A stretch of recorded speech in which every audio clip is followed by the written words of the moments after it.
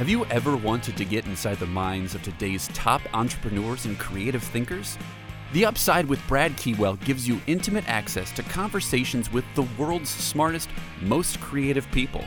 In 2015, President Obama tapped Sarah Feinberg to run the country's Federal Railroad Administration.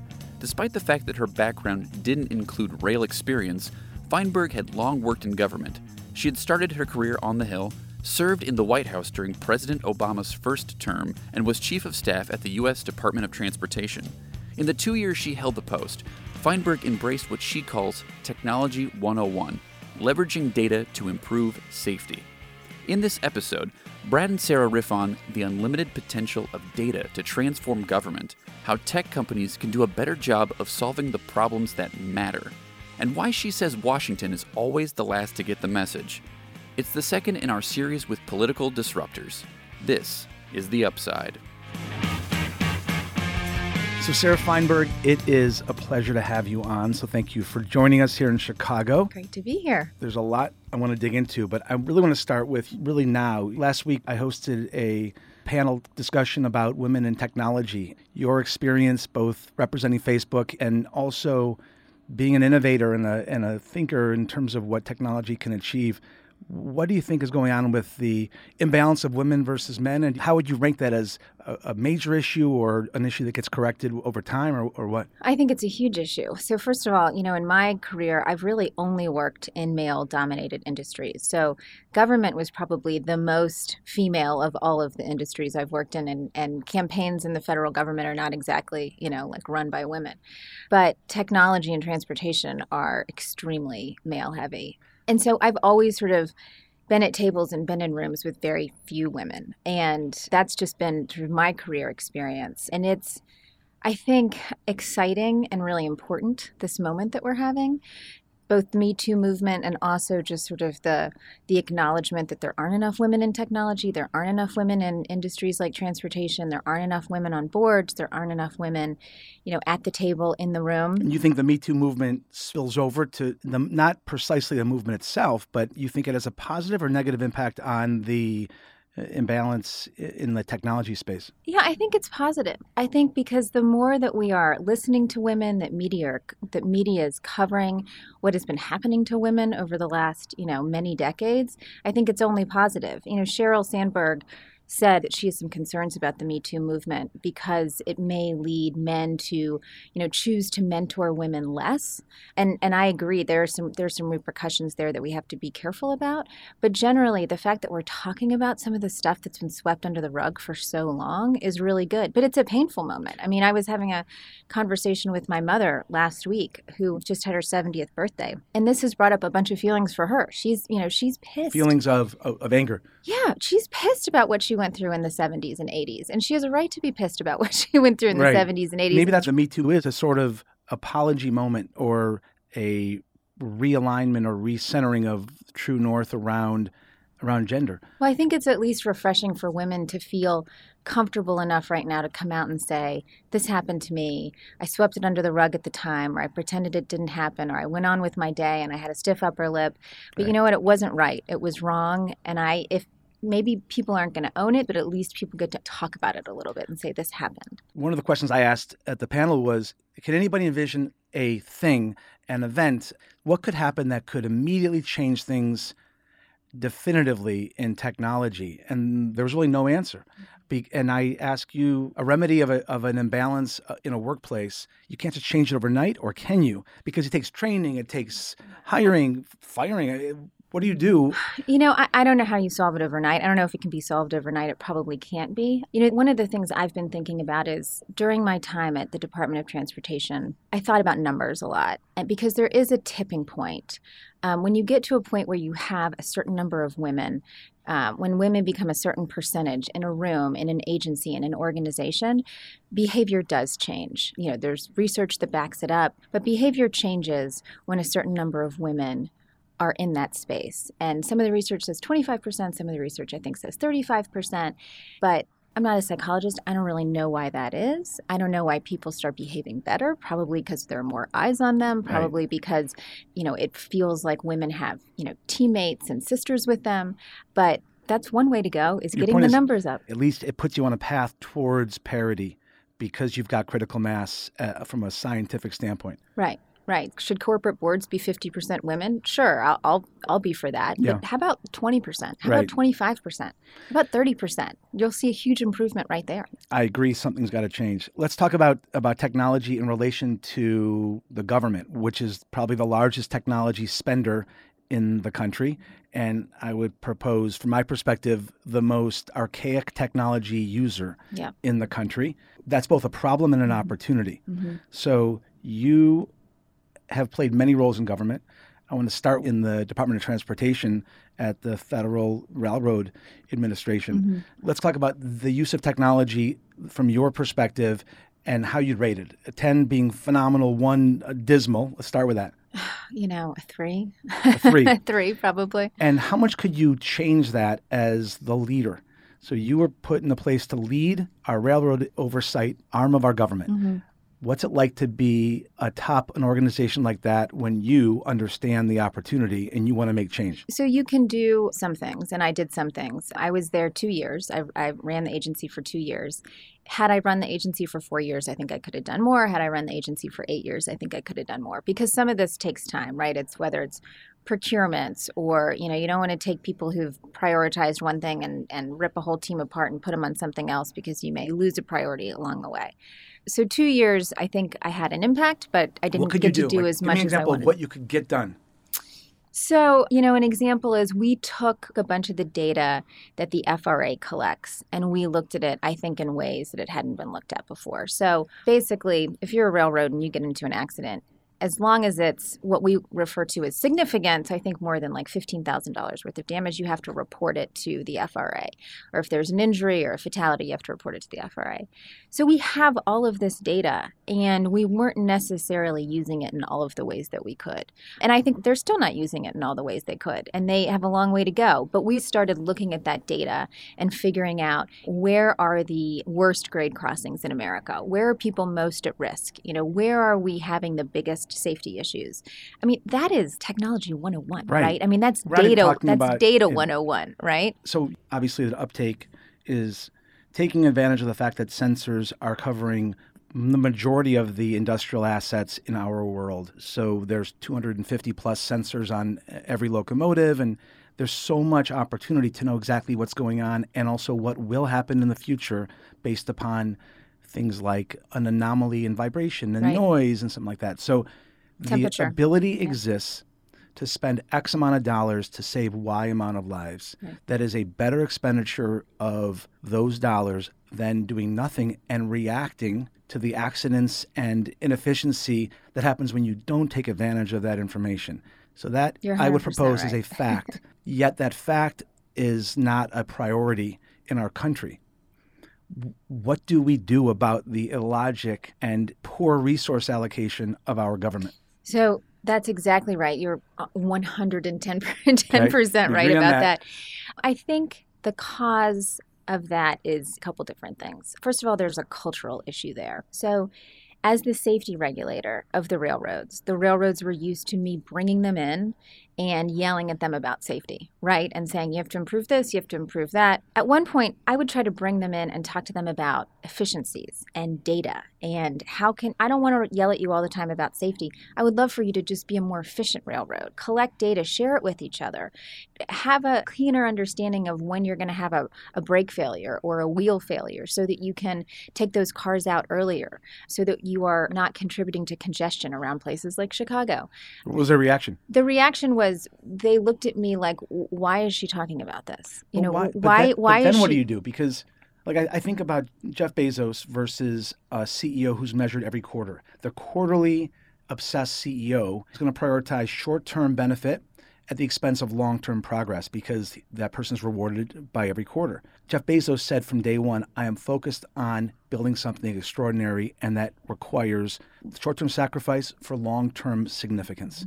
How do you get that mentality changed in government when all of our leaders our short-term focus 2 or 4 years, 6 years at most.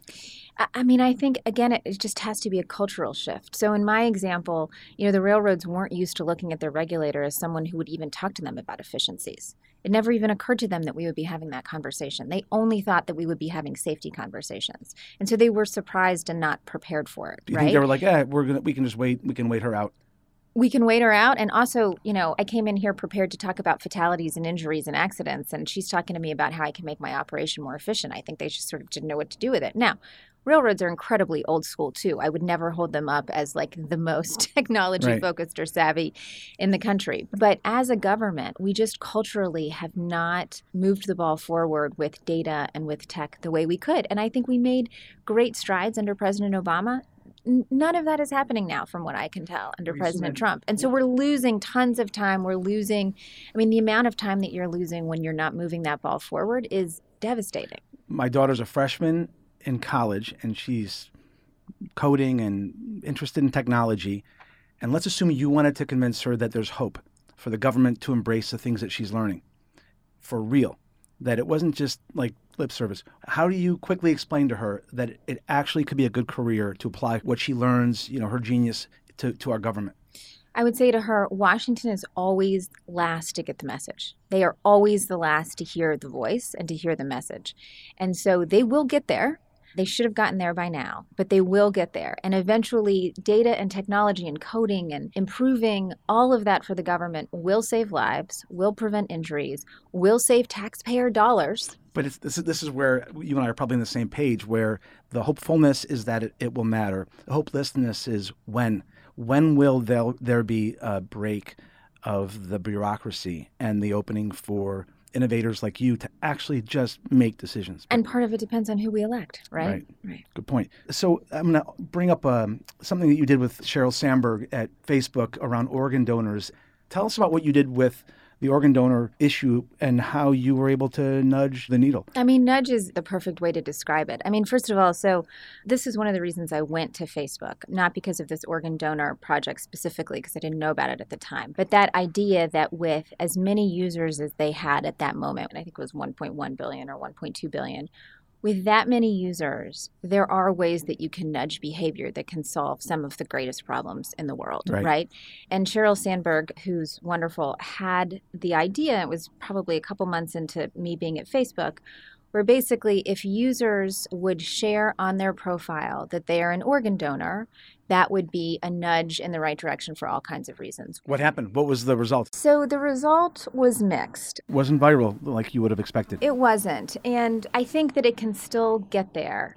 But as you know, you run a tech company, and Facebook at the moment in time they'd just become a public company, and they had a lot of priorities. I would have loved to have made this sort of the top priority. Center of the whole company. But as you can imagine, people sharing on their profile that they're an organ donor wasn't the entire focus of Mark and others at the time, for good reason. But it's the perfect example of what technology can do.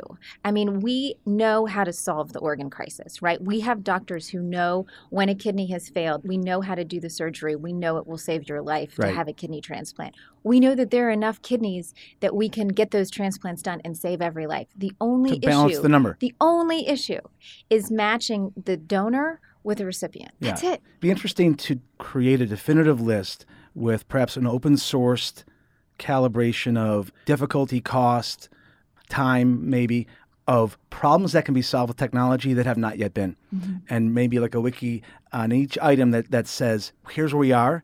And that way you can have even better visibility of, okay, look, we're making choices. Right. We'd rather sit around and wait for disasters than be proactively eliminating disasters. The logic of technology and the illogic of ignorance is where I get confused. And one of my great frustrations when I was working in tech was there is such opportunity to solve the world's problems.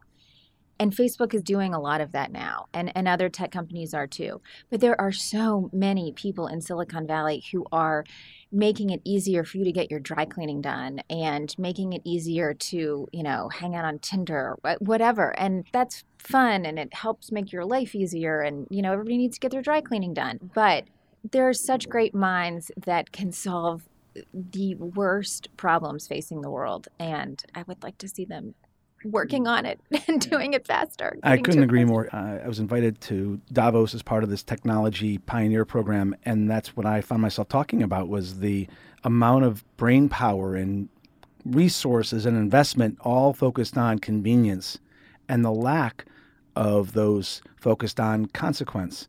And if you say the leading indicator of focus is capital, venture capital has not yet really valued the complicated yet valuable activity of funding consequential technology. But great. I mean, look, that's what like Uptake to me is focused on consequential outcomes of safety and reliability and things that affect the world. So leaves an opportunity for people like us. And government can have a role there, right? Yeah. Why doesn't government incentivize tech to do some of that work, right? Well, listen, that's where I think we're reaching the conclusion. Government could do so much more than it is. So much more. Let's go to your desire to be consequential. And I want to ask about your mother. And she was a judge on the federal district court in Charleston. And I'm curious how you trace the dinner table to your desire now as an adult to matter in a way that has resonance to lives and not just maybe more superficial, tangential attachment. I think what my clearest memories are actually of her being an assistant U.S. attorney. But what I took away from it was her incredibly strong belief, even while she was putting bad guys away, that everyone deserves a strong defense in court and to have their voice heard, but that what I refer to as bad guys should pay consequences. Did she challenge you at that young age to study something, to take something seriously, to not do something? I'm curious about parenting and meet somebody like you and you say, how did you get there? What was the input? My father's a lawyer too, and both my brothers are lawyers. So clearly, like some people, they felt like this drive to go into the law. I clearly missed that memo at dinner. But if there was one thing that was taught and enforced in our family, it was that your actions have consequences and you are responsible for them. But I mean, the main thing also is that my mom worked like crazy, particularly when she was in trial. I mean, she would be out the door before we left for school. She would come home for dinner. She would go back to the office. And you said to yourself at those moments, what?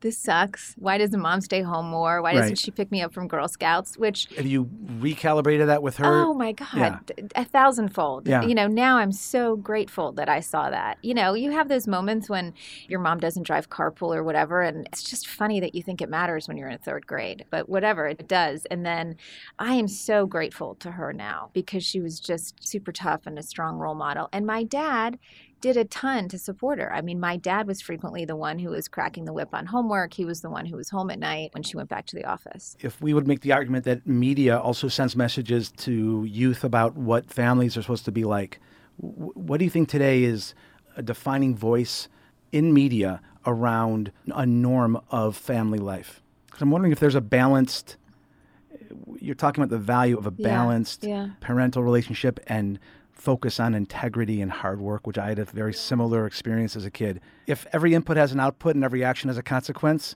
I wonder what the output is when the input is Kardashians as role models. Right. I worry that I can just make my living and be famous by posting some stuff to Instagram, right? Bizarre input. Yeah. So, okay, we're going to totally shift around starting at your dinner table and going to what you then did professionally was communicate, was manage input and output. Input is the facts and the stories, and the output is how do you articulate what's going on in a way that you want the world to hear, which, by the way, is added in its fascination to me by the fact that you're married to a producer for Vice Media. So you really are in the middle of the communication business in the media space.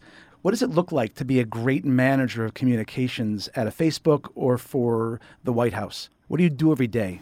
So what I did every day is I would try to take what was happening, which was usually big and complicated and messy and, not pretty, and, boil it down and make it more understandable. I am not a big fan of spin and only being sort of a few inches deep and, being able to answer the first question or the second question from the reporter, but not being able to go and answer the third and the fourth and the fifth. So I was a fan of being very transparent and very clear. I mean, in my time in government, I always, and my time at Facebook too, I always felt like like whatever was happening, the American people were grown-ups and they can handle it. And so what we need to do is explain it and be really transparent and be prepared to answer questions, but not pretend like everything's going to be fine, but just be prepared to answer the questions and make sure that people understand what's happening. Look, I'm a big fan of give me the bad news first, but give it to me clean. Just tell me what's going on. Yeah. I can then deal with it. Yeah. And then tactically or organizationally, I've studied GTD with David Allen and a bunch of other techniques of staying organized around chaos or just an overload of input. So you were the right hand to Rahm when Rahm was the chief of staff to Obama. That's right. And Rahm's job was to make sure he knew everything that was going on and had the ability to act and react at a moment's notice. And make decisions, right. Which means you have to have all of that capability ready to go. Right. How do you stay organized? So I had a colleague too. So we basically split the job because I don't know how Rahm as one person did his job, and just being an advisor to him, we basically had to split the job because it's just too big. So we split it up by issues. And at the time, I did constant check-ins with him. That was sort of how I would stay organized, or whether it's a scratch piece of paper you're carrying around or your notebook you're carrying around or whatever. But you very quickly know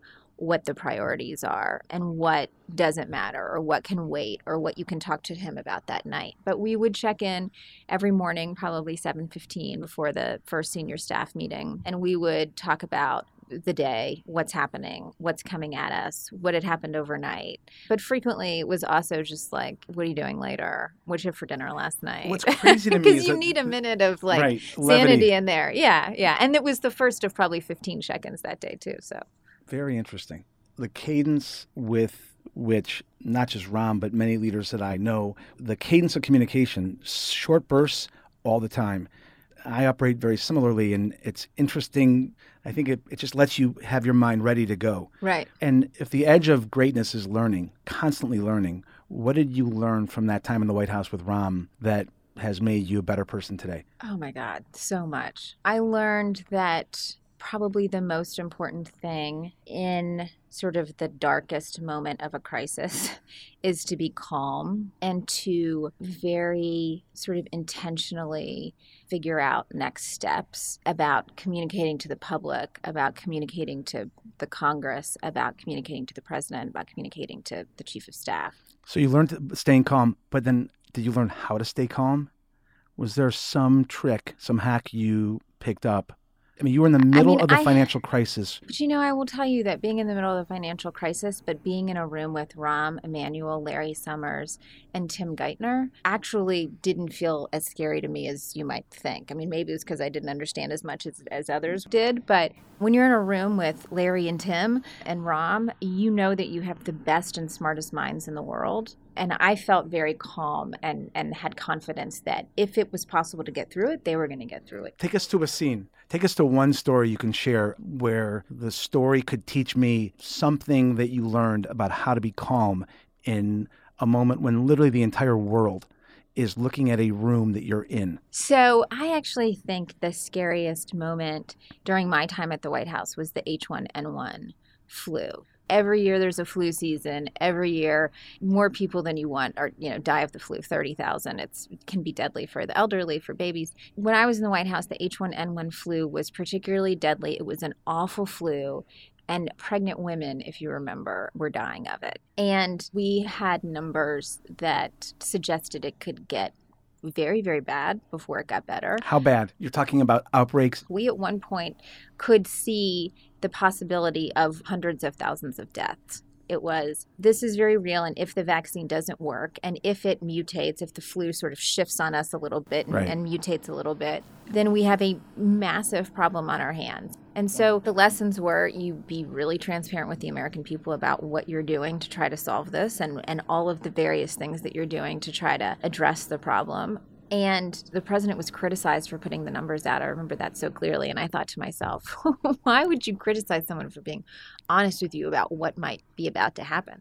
But I mean, I remember there were days when, my chest was tight and that's a situation room situation. You're using the apparatus designed for war to deal with this public health outbreak because this could put our country in hysterics. Yeah. And it's funny. I mean, the Situation Room has this reputation, and part of it is totally earned because it is the place where the president goes to plan exactly what you're referring to. But it's actually also the series of conference rooms that are just sort of within the skiff.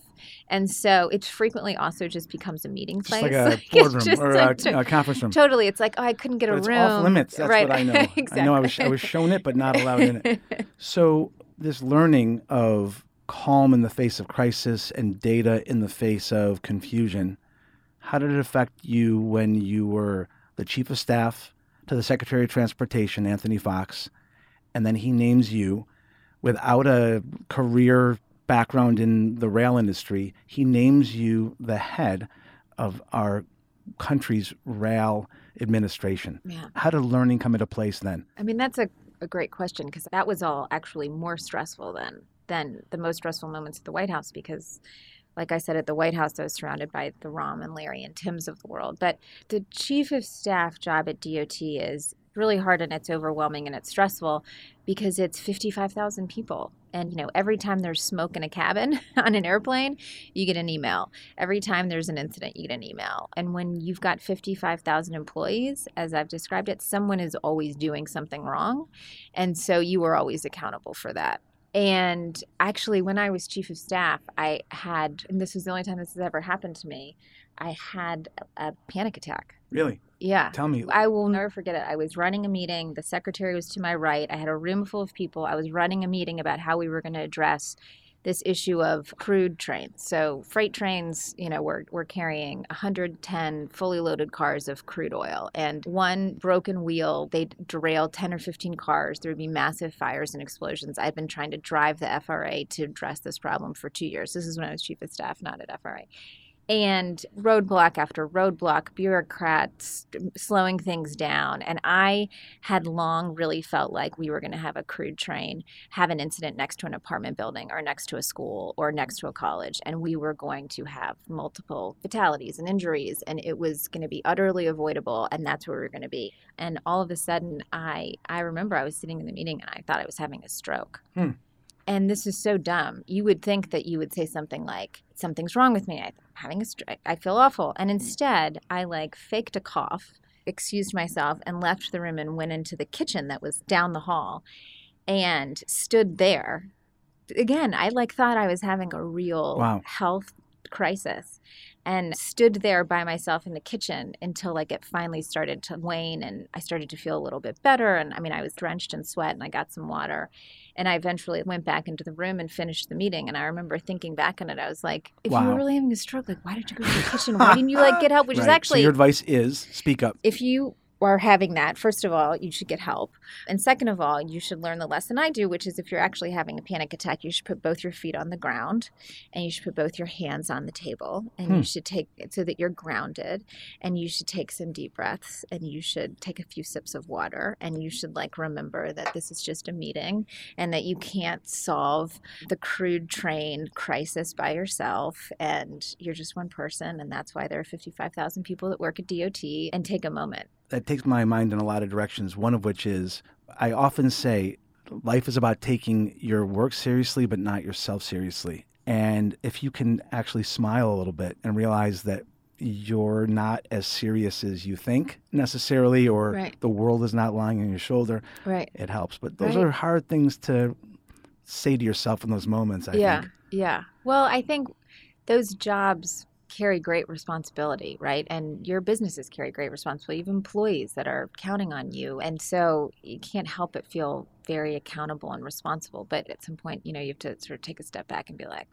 okay, maybe it's not handle this. Maybe it's not about me. So of all the people that you've observed in their leadership and then your own leadership, what person has been the most effective at time management, and what did they do to be so great? Sheryl is really good at time management. And what's her secret from your perspective? What can we learn from what your observation is? I think a lot of it is, and I haven't been around her in a couple of years, but what I observed her doing is not all that different from what many people do. It's responding quickly to emails. It's jotting down your notes and crossing off to-do lists. But she just, in my memory, she knows how to run a meeting. She would keep sort of what she needed to do close at hand. She's frequently like checking off the to-do list, and she would go back to her email at night and you would get a bunch of responses. So she just like would keep up with it, and it's hard to keep up with. I mean, Rahm Emanuel's, I learned how to run a meeting from him. I mean, How does he run it? What's the secret? What's his style? The priorities were laid out. The day was laid out. He would go around the table, but he would just keep it quick. And he knows your job better than you know your job. And he knows your issues better than you know your issues. And he can just move through them quickly and ask sort of rapid fire questions and get the answers that he needs. And the guy knows how to run a meeting. You worked by his side for how many years? 6. 6 years. Yeah. And I agree. He's a spectacular leader. Crisp, clear, on point. Very good manager. Focused, moves the ball forward consistently. What was his reaction when, as you described, he knows how to do everyone's job better than they do? Did that cause anger? For him, the experience of saying, what do you got? And you don't really understand it as well as he does, but it's your job. How did it make him feel? Because I can imagine if that was my experience, which it is sometimes, it's very hard to be calm and patient and a coach or co-creator in those moments. He is so smart. Like, he continues to be the smartest person I've ever worked with or for. And, he has this reputation for being a hothead. But I think given how smart he is and how much he knows and how almost everyone in the meeting knows less than him, I actually think he stays calm much more than he's given credit for. So sometimes there were good days and he would listen to the person and ask some questions and agree or disagree or give some instruction. And some days he would say, nope, you're wrong, or go talk to this person, or some days he would lose his patience. Yeah, I'm with you in terms of forgiving the volatility of greatness, whether it's a great leader in politics, whether it's a great entrepreneur, or, of course, a great artist. All of those jobs, leading people, leading enterprises, creating expression, are all forms of art. And therefore, great artists to me are not, what they do not do is simply follow.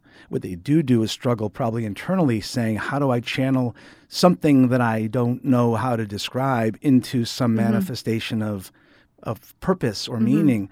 My experience as a leader is it's hard when I see something and I can't explain to you in 2 minutes what it is. How can you not see it? Right. And my imagination is he has the same struggle, which is he just sees it. And therefore, why don't we all see it? Exactly.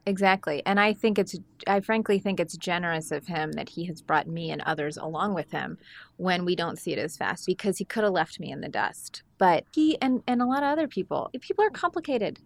There's like a bunch of different layers. I mean, I guess I'm not surprised that media doesn't understand him and others sometimes, but he is so much more complicated than the way the media has portrayed him. And so much, there are a lot of different levels there. He can be volatile. He's also the sweetest, most loving man that I've ever worked with. I mean, he is basically like a member of my family. Larry Summers is similar. I mean, he gets a bad rap, and Larry Summers has been nothing but absolutely wonderful in my experience to me and to other women that I've seen him work. And yet the Harvard stuff follows him around everywhere. And I think it's really unfair. I agree with you that there's a humanity that lies within those who are taking risk or putting themselves first in line in terms of leading into the unknown, right? Or into possibility. Here's a question. Of the West Wing, what percentage of the West Wing, from your observation, not specifically when you were there, but let's just say more abstractly, go see a therapist regularly while they're in office? Oh my God, not enough. I have no idea how many, but not enough. Fascinating, right? I mean, that'd be, first of all, it's a podcast. You can't, no one can see me rolling my eyes, but there are a lot of, I mean, I'm sure it's true today in the West Wing. It was certainly true when I was there. I'm sure it was true before I got there, but everyone there could probably use a little more time with a therapist and talking through how it's not about them and it's actually about the country. And, it's really interesting how the approach to so much illness and ailment is, front and center, but mental health still has not found a champion. Right. I remember using this, psychiatrists and psychologists basically have a PhD in your brain and your feelings. Like, why would you not go to that person. If you had a heart murmur, you would go to a cardiologist who has a PhD or has a huge degree in making your heart beat the right way. Why would you not go to someone who totally understands your brain and can be like, this is how to deal with stress, or this is how to deal with, your marriage or whatever? Yet they don't. I have the same observation, which is if you phrase logically the reality of your security versus insecurity, your self-care versus lack of self-care, we are all illogical beings. And it's amazing how much opportunity there is. And that's one of my edges, I think, as a leader, is just being clear to say, take care of yourself. And that matters. Mm-hmm. But I don't know. We digress.